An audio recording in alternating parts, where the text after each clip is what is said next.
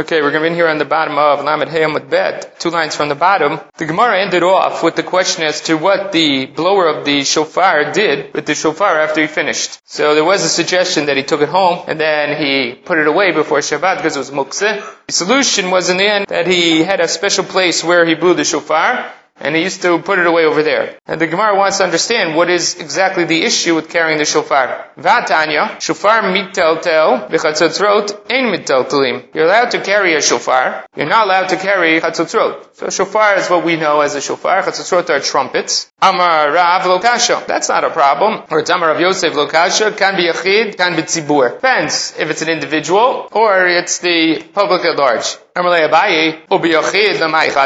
the difference between being a yachid and a tzibur?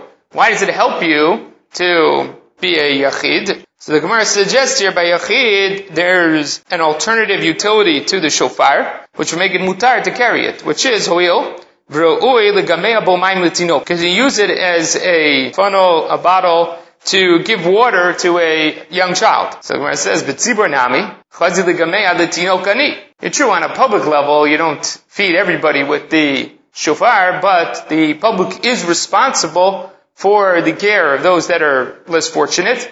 And therefore, if you have a poor person who needs to feed their child with this funnel, with this horn, then we would also let you do it. Vitu, and on top of that, Hadatanya, we have another braita, Kishem Mishim Mitaltalim et shofar, Kach Mitaltalim et Achatzotzrot. Mani. Who's the author of that position then? Based on what you're saying, then who would be the author of the position that just like you can carry the shofar, so too you can carry the chatzotzrot? Basically now we have 3 opinions in the Gemara. We have a braita that we just read which says that you can carry shofar and the chatzotzrot, shofar and the trumpets. We have another braita we just quoted which says that shofar can be carried, chatzotzrot not. And then we had our original braita, which seems to indicate that you cannot carry a shofar or a chatzotzrot. You would have to put it away before the Shabbat began. So how do you reconcile between those 3 Tanaic works? Who's the author of those positions, and what are those positions? Elalo kasha, Rabbi Yehuda, Rabbi Shimon, Rabbi Nechemia. 3 different opinions, 3 different authors. Umay shofar nami. And the word shofar anyway is chatzotzrot. Really it's chatzotzrot. So let me explain this. We need a little background for this, which is we've bumped into Rabbi Shimon and Rabbi Yehuda before already. That's a machloket about whether there's muktzah in Shabbat or not. Rabbi Yehuda believes that there is muktzah in Shabbat. Rabbi Shimon believes that there is no muktzah in Shabbat. Throughout the Masechet Shabbat, as well as in other places, Beitza Eruvin, we do have sightings of Rabbi Shimon where Amoraim argue about how far or to what extent does Rabbi Shimon not say that there is muktzah. So he says there isn't muktzah, but maybe there are certain circumstances where there is muktzah. For instance, we'll bump into the fact that if you have a lit candle, Rabbi Shimon does not let you walk around with it. There are other instances where Rabbi Shimon might agree. By Nolad, depends on the Amoraim. They argue about where Rabbi Shimon also thinks there might be some form of muktzah in the more extreme forms of muktzah. But in general, we know that Rabbi Shimon believes that there is no muktzah. Rabbi Yehuda believes that there is muktzah. Now, Rabbi Nechemia has an unusual position. Rabbi Nechemia, we're going to see later on in the Masechta, believes that ein kli nital el letzorech tashmisho. A kli cannot be taken except for its primary purpose. Only its primary purpose and nothing else. So now, first of all, in that category, Rashi and Tosafot over here disagree about what does that mean. Rashi seems to indicate ein kli nital el tashmisho means that the only reason you can pick up something is for its primary utility. Nothing else. And therefore, for instance, if you're sitting at the table and you want to play with your silverware, according to Rabbi Nechemia, that would be problematic if you're twisting around the silverware, because the primary utility of silverware is to use to eat with, and to fiddle with them, that is not included under their primary utility. According to Rabbi Nechemia, that would be problematic, the way Rashi is describing it. So too, you would never be able to pick up, according to Rashi, any kli shemlachto yisur. Anything that had a primary utility, which was of yisur, then you couldn't pick it up. A hammer. You could never pick up a hammer on Shabbat because its primary utility is to bang nails in, which is asur in Shabbat. And because of that, you wouldn't be able to pick it up on Shabbat. That's the way Rashi understands it. Tosafot says that Rabbi Nechemia is not that extreme, because Rabbi Nechemia will allow you to pick up something litzorech gufo, which makes sense. That you can pick it up, or litzorech mikomo.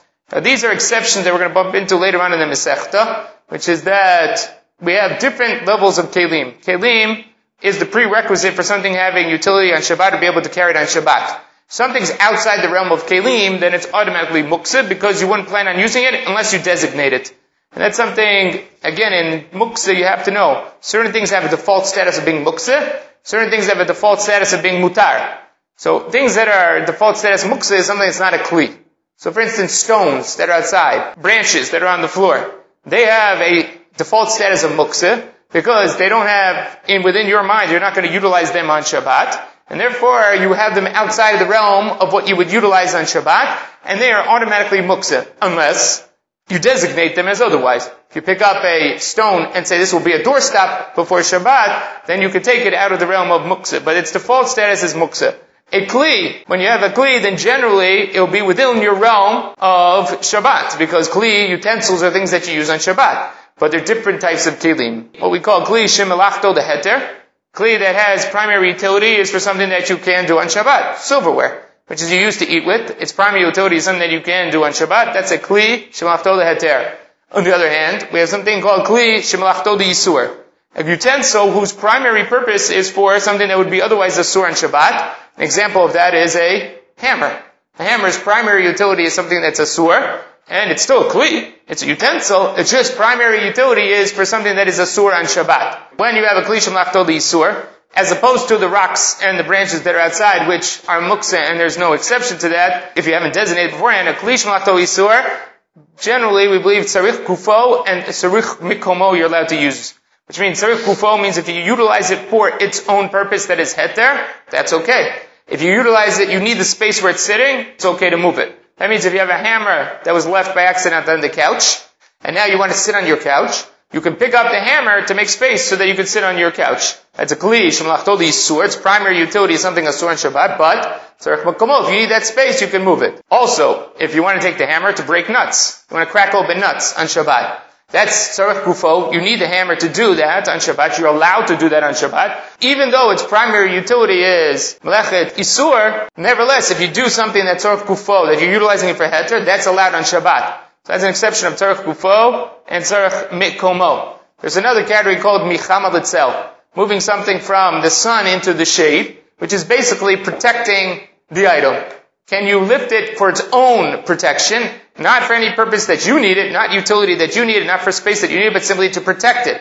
That, by kli shemelachto l'isur, michama l'tzel is asur. You're not allowed to do that. You cannot pick up something and protect it, move it from the sun into the shade. There is another category of kli, which is muksa machmat chisaron kis. There's certain kelim which, because of their nature, their price, their value, they're so expensive that you only utilize them for their primary purpose. For instance, a camera. A camera you only use for taking pictures. You don't use a camera as a doorstop.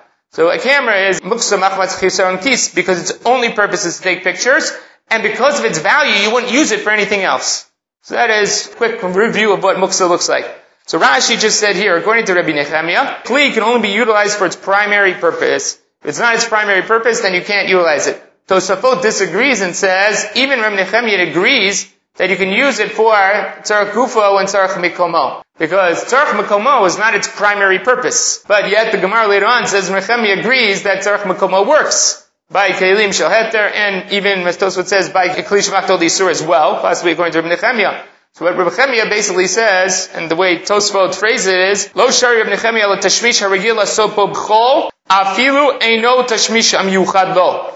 That you can only utilize it for something that you would use during a weekday, even though that's not its primary purpose. If you would do this during the week, then you can utilize it on Shabbat in that way, as long as it's a utility that is severe, something that would be considered to be within the realm of normal, and what you would do on a weekday, then you could do it on Shabbat.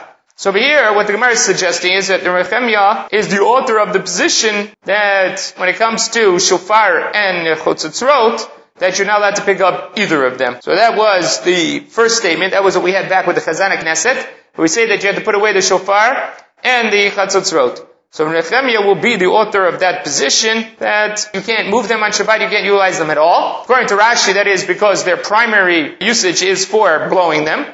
And to utilize them for anything else, Rabbi Nechemia would not allow. According to Tosafot, utilization of this item on chol, you would not normally feed a child with these items on chol. That's a usage that's possible, but it's not something that you would normally do. And since it's not something that you normally do, even though it's a utility of heter, and it's tzarich gufo, nevertheless, Rabbi Nechemia would not allow that, because ein derech b'chol l'gmo b'mayim l'tinok. That's not the normal way to utilize it. So Rabbi Nechemia is the author of the Braita that says, no shofar, no chatzotzrot. Now we come over to Rabbi Shimon.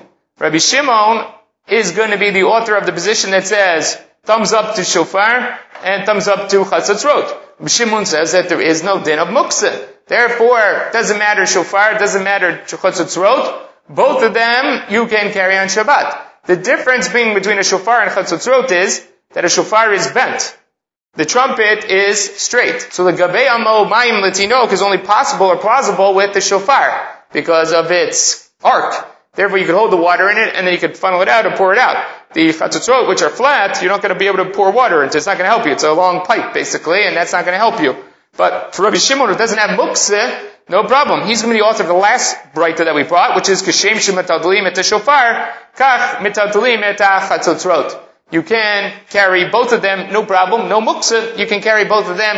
We have no issues. The other braita that we brought, the first braita that we read today, which is shofar mitaltel and chatzotzrot einan mitaltelim. You're allowed to carry a shofar. You're not allowed to carry a chatzotzrot. It will be authored by Rabbi Yehuda. Rabbi Yehuda subscribes to the fact that there is muktzah on Shabbat, but he has an exception to that, which is a kli shemlachto li isur.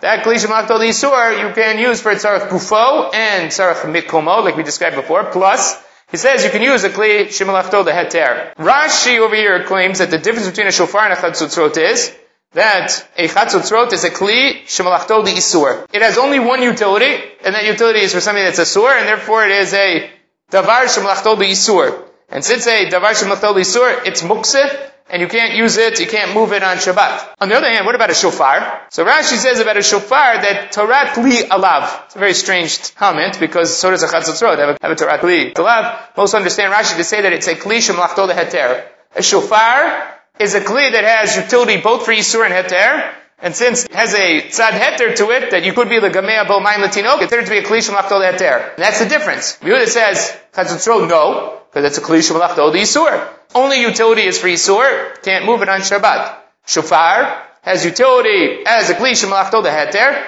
therefore according to Rabbi Yehuda you can move it on Shabbat. Tosafot disagrees and says he doesn't see that at all. He thinks that both of them are kli shemlachto leisur. But, and if you look at the top line of the top Tosafot and Lamed Avav, he says the Rabbi Yehuda metaltlim shofar, afagav demlachlo leisur, you can carry it. Shari l'taltel l'tzorach gufo l'tzorach mikomo. You can carry it because it's tzorach gufo tzorach mikomo. Now what Tosa is going to run into a problem with is, how is the chatzotzrot different? If you're able to use the chatzotzrot for tzorach gufo or tzorach mikomo that has some melechet heter, then also you should be able to carry it on Shabbat as well. Why does Rabbi Yehuda distinguish? So Tosafot says, and this is an interesting part of Tosafot, and it narrows the machlok between Rabbi Shimon and Rabbi Yehuda significantly. Because Tosafot here says, Rabbi Yehuda believes, tzarech gufo, tzarech mekomo is mutar b'kli shemlachto leisur. He says that Rabbi Shimon also agrees that michalma letzel is asur. To move an item from the sun into the shade to protect it, if it's a kli shemlachto leisur, asur according to Rabbi Shimon.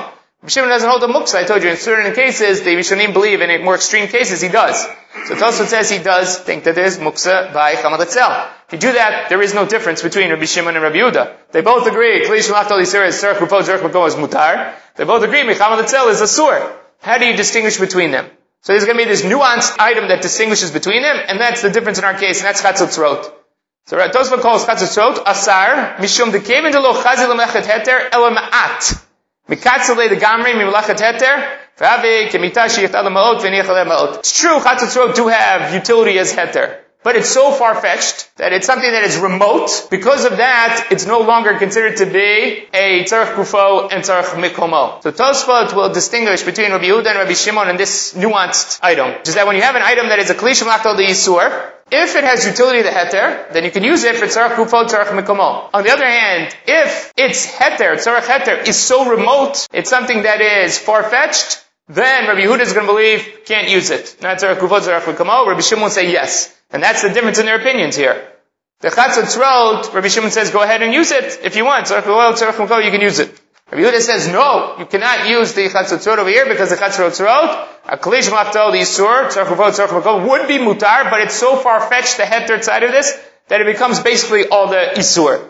The example he gives is if you have a bed, which you put money on. It's a bed that's designated for leaving money on it. Now true, you could lay on that bed, you could sit on that bed, so there is melechet heter.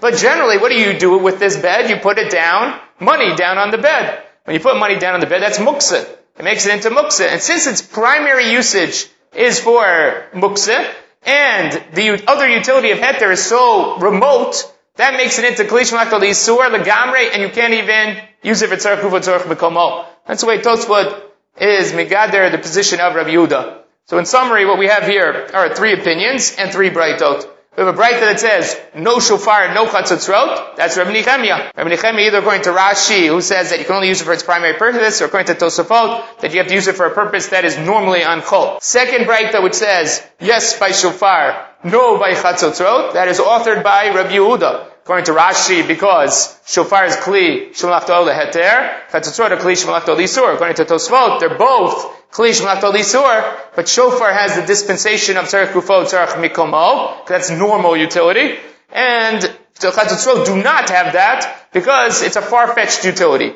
They have the third braita which says, okay by shofar, okay by chatzotzrot. That's authored by Rabbi Shimon, who says that there is no muksa when it comes to kli shemalachto li'isur. Now, the last thing we had to say was Rav Chisda. It's according to Rav Chisda, who says, my shofar, nami chatzotzrot. When we say shofar, it also means chatzotzrot, because the braita that we brought before, that the Chazan HaKnesset had to put the shofar away, says, she'ein mitaltalim lo et ha-shofar v'lo et ha-chatzotzrot. Which one would you be less likely to think you could carry? Well, chatzotzrot is more obvious that you wouldn't carry it. Well, if you term it in the braita as, you can't carry a shofar. Listen, if you can't carry a shofar, you certainly can't carry a chatzotzrot. So the order of that braita seems to be reversed. It should have said, lo et ha-chatzotzrot v'lo et ha-shofar. First teach me chatzotzrot, then teach me shofar. Why is the braita out of order to say shofar then chatzotzrot? It's based on the statement of Chisda that shofar and chatzotzrot got exchanged, got switched. Which is Damar of Chisda, Anix Lat Hile Ishtane Shamayu.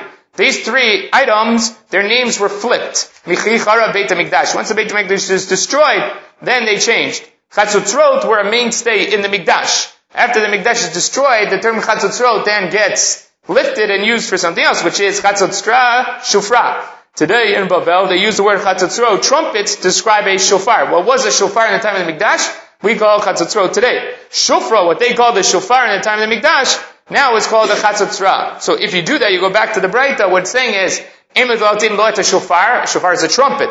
That's what a shofar is. And therefore it makes sense, because now you've gone from a progression of what's more obvious to the less obvious. So then my nifkamina, what's an nafkamina? The shofar shel Rosh Hashanah. What do you use? You're only allowed to use a shofar in Rosh Hashanah, not a chatzotzrot. So how do you know which is a shofar? Go find what they call a chatzotzrot today. That is a shofar. That's the bent horn, not the straight trumpet. Same thing he says is another item is arava and tziptzifa. Arava is the willow that you use for the lulav, and that's kosher. Tziptzifa is a willow, a type of willow that is not kosher. It has rounded leaves. They're more circular leaves, and they're not allowed to be used for aravot on Sukkot.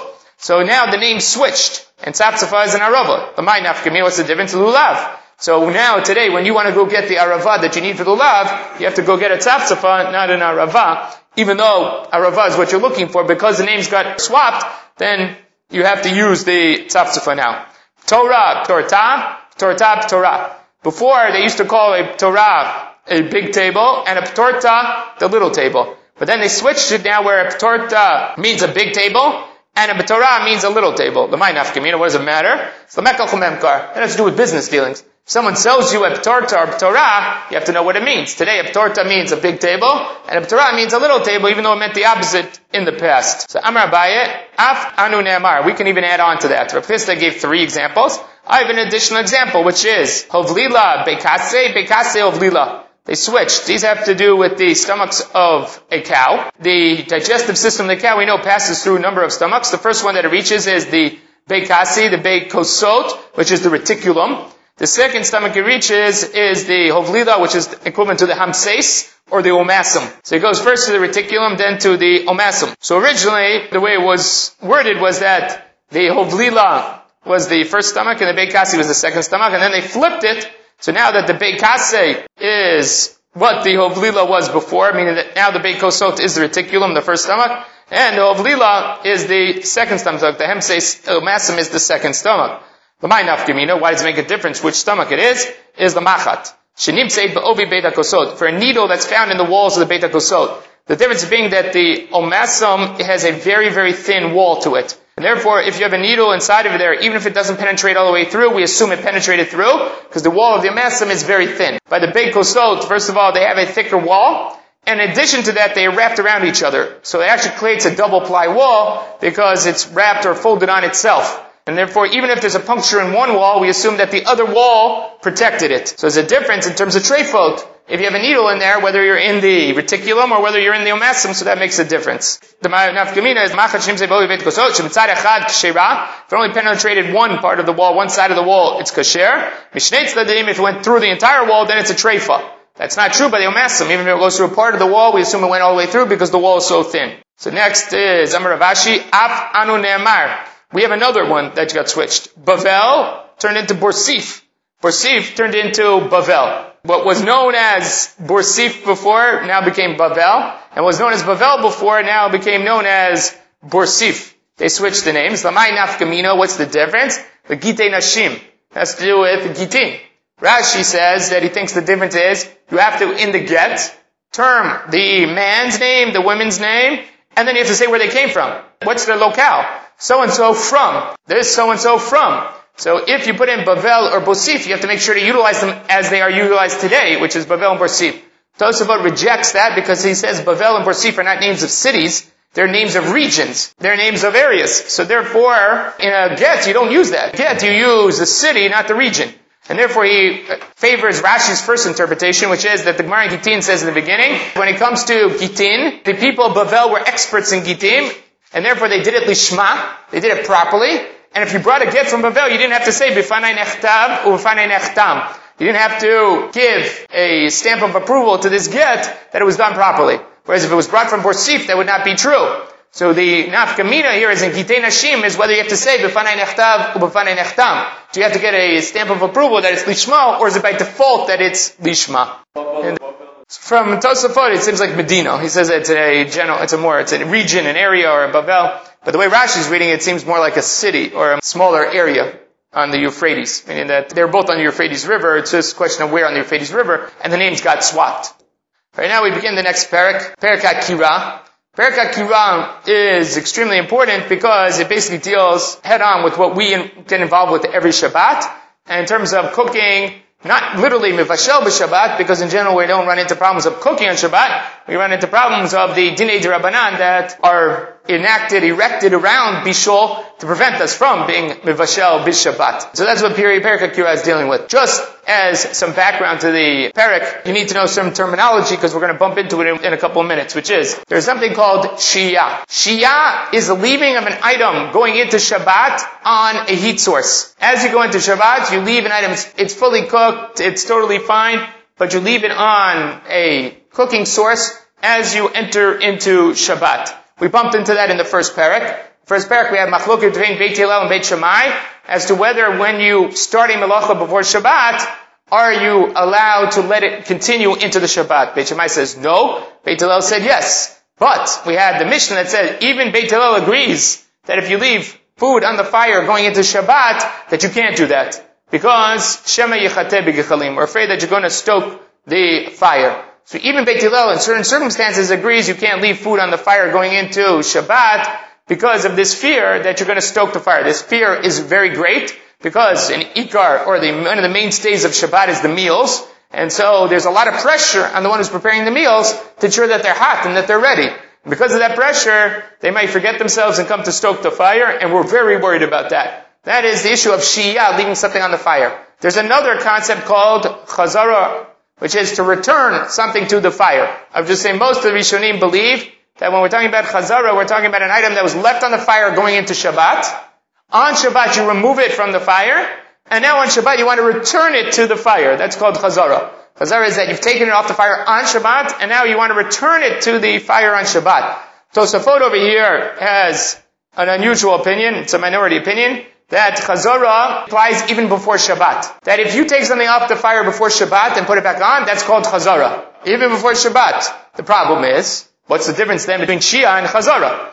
All Shiyah is you put it on the fire before Shabbat. Chazara just means I took it off the fire and put it back on the fire before Shabbat. What's the difference between them according to Tosafot? So Tosafot distinguishes between how much time is left to Shabbat. If there is a lot of time left to Shabbat, that's called Shia, that you left it on the fire. Even if you took it off, put it on, that's called Shia. Chazara is when the remaining time to Shabbat is so small that you couldn't, if you started out raw, you couldn't cook it in time before Shabbat. Or other possibility is that you couldn't heat it up enough that it'd be fully cooked by the time you get to Shabbat. If you take a salad, so you have a piece of meat that's already cooked, fully cooked, and then you want to put it on right before Shabbat, according to Tosafot, that would be called Chazara, because you're doing it right before Shkiat HaChamah, you wouldn't have enough time to cook it on a weekday, that's called Chazara. Alright, so that's Chazara according to Tosafot. The Ran disagrees, but he says Chazara only applies on Shabbat, not before Shabbat. Now Shia, in all cases, we're going to be more Mekil.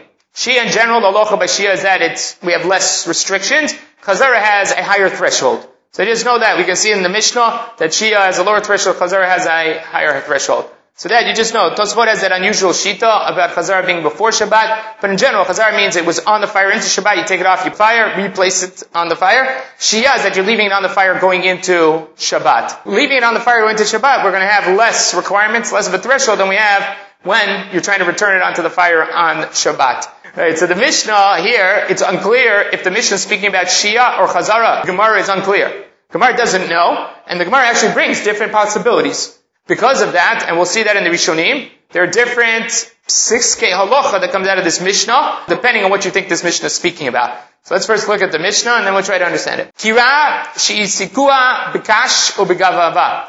A kira is the equivalent of what we'd call a stovetop today. In their day, basically it was a hollowed cone shape at the top, had an open area where you could put a pot down on it, and the fire was found down below. That's called a kira. It sometimes has a place for one, it sometimes has a place for two. The Gemara will get into later about the difference between the names for a stovetop that has one, a stovetop that has two. Tosafot deals with why maybe it's not an ohel when you put the pot on top of it, but that's not really important to us.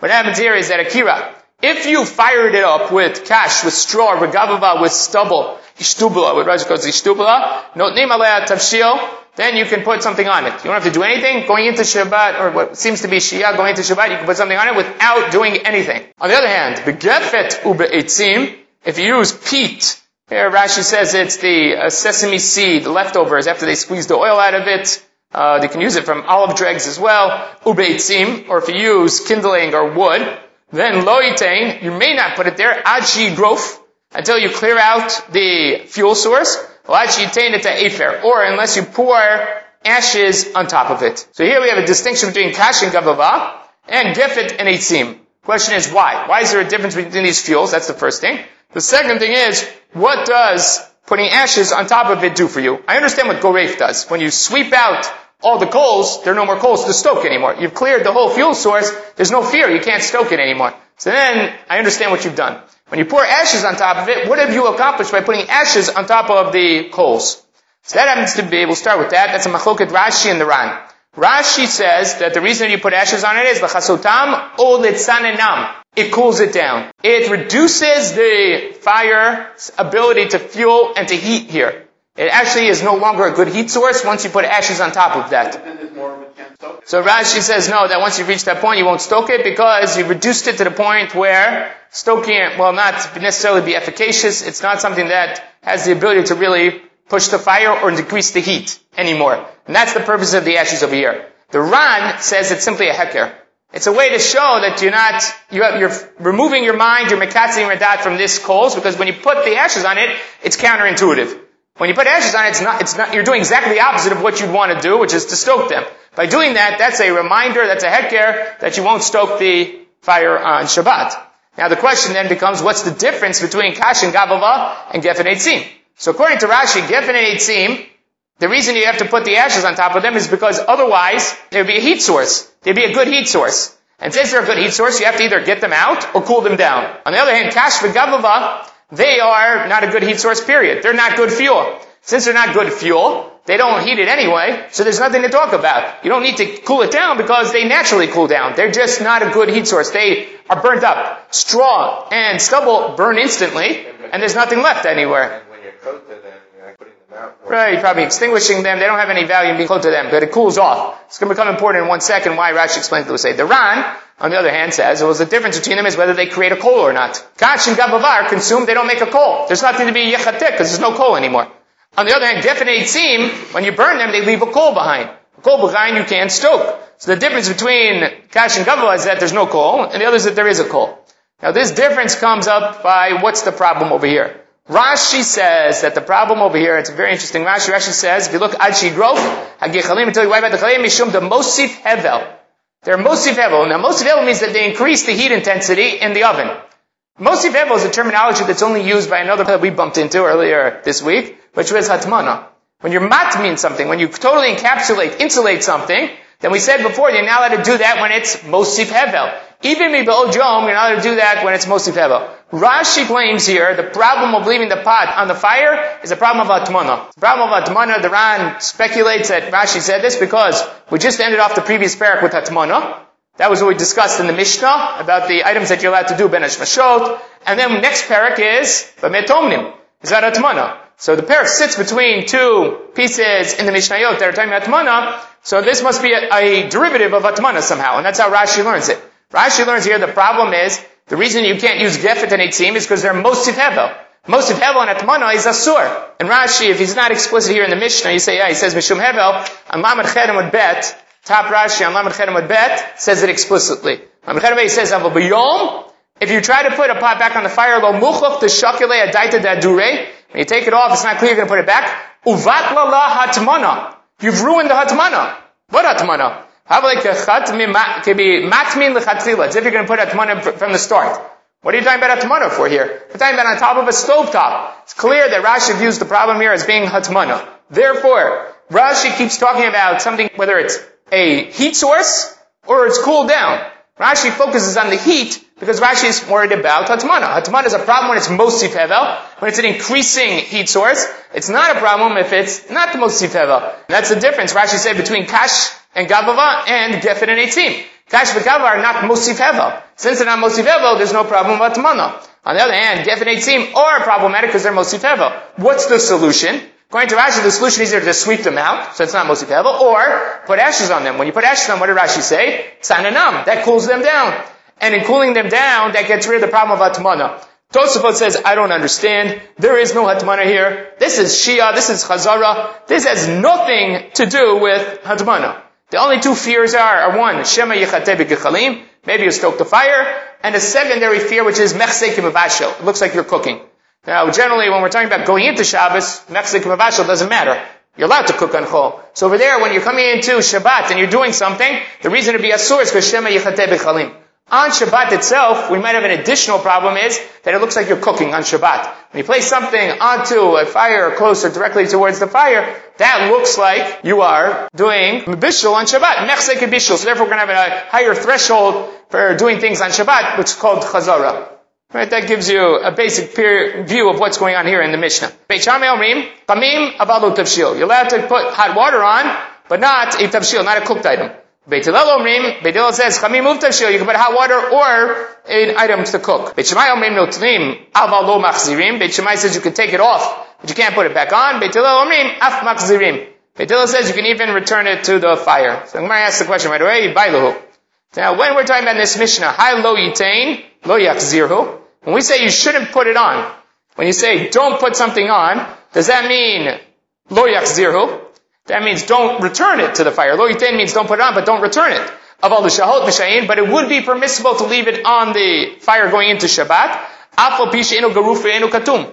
Even though you didn't clear it out, you didn't do what you were supposed to do, you didn't clear out the coals, you didn't put ashes on the coals, nevertheless you're allowed to leave them on Shabbat. Why? Because when it says lo yitain achi grof achi yitain et efer is chazara.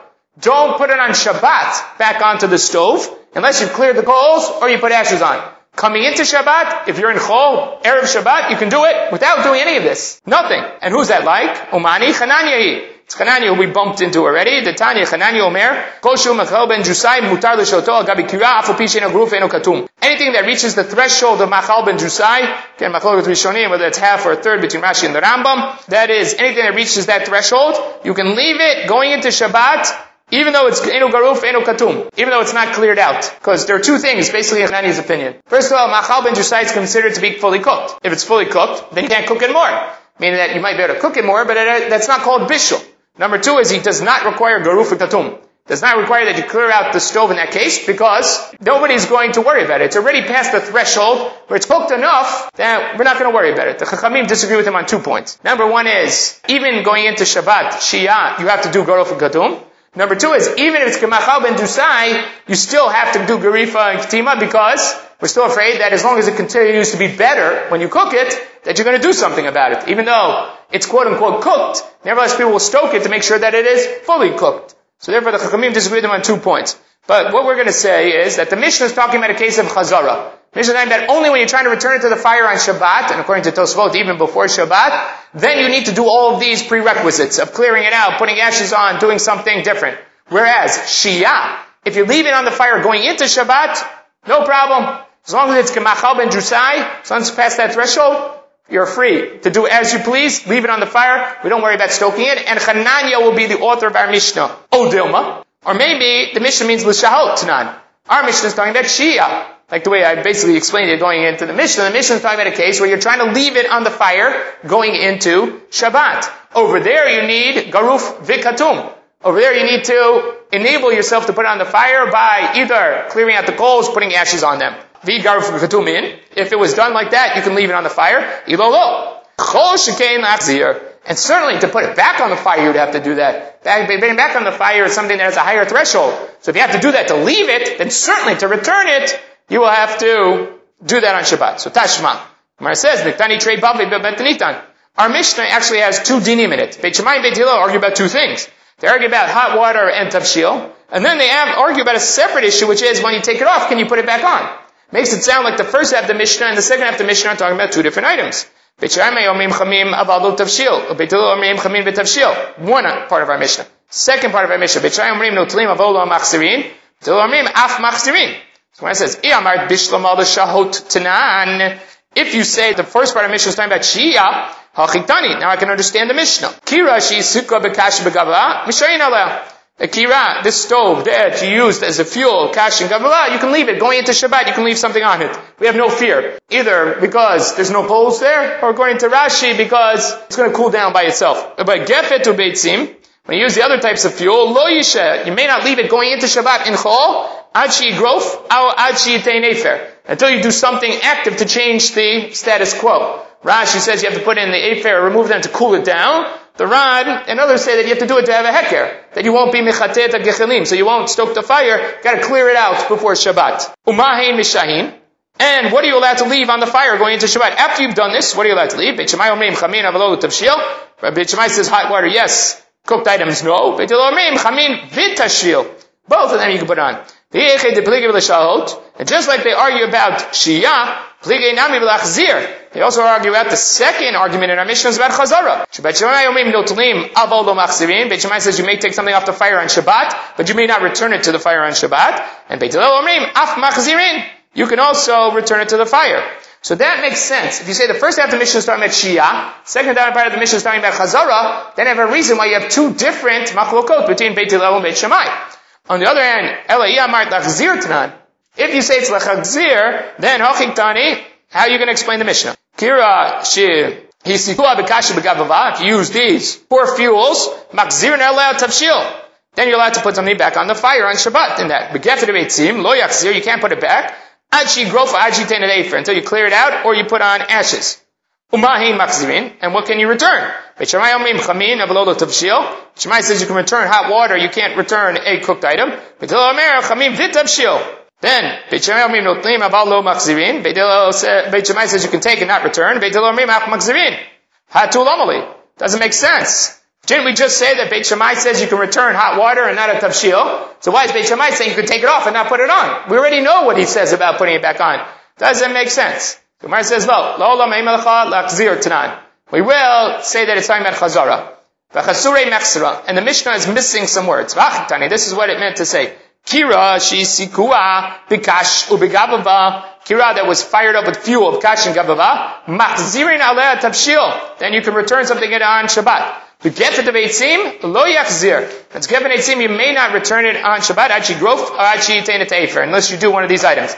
Aval lishahot mishahin, like Chananya, you're allowed to leave it on the fire. Afal pish enu garuf enu katum. If you do nothing, you can leave it on the fire. Umahin mishahin. And what are you allowed to leave on the fire? Not what are you allowed to be machzir, but what are you allowed to leave? Beit Shammai omrim chamin avlo b'tavshil, Beit Hillel omrim chamin v'tavshil. Then they're defining for you what you're allowed to leave on the fire in Shia. Beit Shammai says only hot water, and Beit Hillel says anything. And in the beginning of the mission, when I told you that chazara you're allowed to do if you do garuf v'kotum, lav divrei akohi. That's not according to everybody. Ela machloket Beit Shammai uBeit Hillel. That's a machlok between Beit Shammai and El. Beit Shammai omrim notlim v'lo machzirin.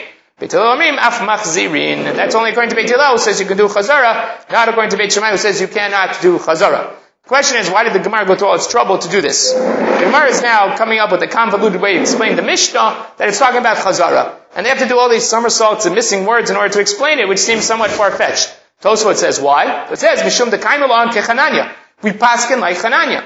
And if we paskin like Chananya, the Gemara wants to go out of its way to explain the Mishnah like Chananya, who we paskin like. So if you know from Tosafot, so this is the answer to the question about halacha l'maaseh. Tosafot believes the halacha l'maaseh, the halacha is like Chananya. The halacha is Chananya, which means that going into Shabbat, if you have something that's past Machal ben Drusai, you don't have to do anything. You don't have to put a blech, you don't have to do anything. You can leave it on the fire as you please going into Shabbat because there is no requirement. We pass like Chananya. On the other hand, to do Chazara on Shabbat, then you'll need Garuf Katum. You'll need a blech. You'll need some sort of distinction on Shabbat in order to return it to the fire. That's the way Tosafot paskins. On the other hand, the Rif and the Rambam disagree. The Rif and the Rambam paskin like the Chachamim, and they say that you need both. For Shi'iyah, you have to do Garuf Katum. That means going into Shabbat, you want to leave something on the fire, you have to have a blech there. You have to be Garuf Katum. You have to do something that distinguishes it. Either cools it off, which the blech reduces the heat of the fire, or something that's a heker, that's not the normal way that you cook. Even going into Shabbat, you need that. That's number one. And number two is that Machal ben Drusai is not sufficient. It has to be at the point where it's even, depending how far along, mitztamak v'yafalo, mitztamak v'yafalo, depends something that, if it gets better when you cook it, we won't allow it, or something that's totally raw, where when you put it on the fire in Shabbat, you're going to put it out of your mind. You're mekatzeh adat, so therefore we don't worry about shema yichateh et gichalim. Shulchan Aruch brings down two opinions. He brings down the halacha. He says, one opinion says that you need garuf v'kotum for Shia going into Shabbat. That is the opinion of the Rif and the Rambam. And there's another opinion that says that you don't need garuf v'kotum going into Shabbat. That's the opinion of Rashi and Tosafot over here. He brings down both opinions. The halacha, we're choshesh for the L'chumra, we're choshesh for the opinion of the Rif and the Rambam, and therefore when you're going into Shabbat, we insist that it's garuf v'kotum. We insist that you cover the fire. You put a blech on if you're going to leave items on the stove going into Shabbat, because we pass in L'chumra like the Rif and the Rambam. The one nafkamina will be if you forgot. Going into Shabbat, if you forgot to put on a blech and you left something on the fire, if it already was cooked past Machal ben Drusai, then it might be mutar to eat it on Shabbat, because even though you're quote-unquote in violation of the Isur, according to Tosfot and Rashi, you're not, because we pass on like Chananya, so there's a tzad heter, b'makom hatzorech, to rely on the Rashi and Tosfot. The Chatchila, obviously you can't do that, but b'diavad, because there's this difference of opinion, you might have a dispensation in that case to utilize it. Again, the halacha, way that we practice is that we think that Shehiyah needs what's called garuf v'katum, and therefore you need a blech on it in order to prevent there any problems of shemi yichateh t'chalim. It's even better if the blech covers the knobs, because then you can't move the knobs. Today, our yichateh b'chalim is to move the knobs, but according to most poskim, it's enough even if the fire is just covered, either because it reduces the heat, according to Rashi, or according to others, it's a heker, it's enough of a heker. And then you can do Shiyah going into Shabbat, again, assuming that you're past the point of Machal ben Drusai, or you are something totally raw on the fire. If something totally raw, you're going to be mekatzeh midat miyit. Something that's past Machal Drusai is already mevushal, and we assume that it'll be ready for that night. By water or liquids, they have to be at boiling point. Going into Shabbat, waters or liquids have to hit boiling point before you can leave them going into the Shabbat. If they're not at boiling point, then they haven't reached the point of bishul, and then you have a problem. So there's a difference between liquids and solids. On Shabbat itself, for Chazara, you definitely need garuf v'katum. Because if you need it for Shia, you certainly need it for Chazara. There's an additional requirement, that's machloket Ashkenazim and Sfaradim, whether you can put it back directly on the blech, or you need something else to intervene. According to the Ashkenazim, you need something else, because it's mechsekim of Ashel, that's what Tosfot and the Ran mentioned. It looks like cooking, so you can't even put it on the blech. You have to do something in addition. You have to do k'deira al gabe k'deira. You have to do a pot on top of a pot. Some people allow you to invert a tin pan, something that makes it clear that you're not being mevashel. On the other hand, the Sfaradim believe that just like here, by Shia, so too by Chazara, you can just, if it's garuf v'kotum, you can take it back onto the fire. There are certain rules about what you can return to the fire that we'll get to later in the parak. Stop here.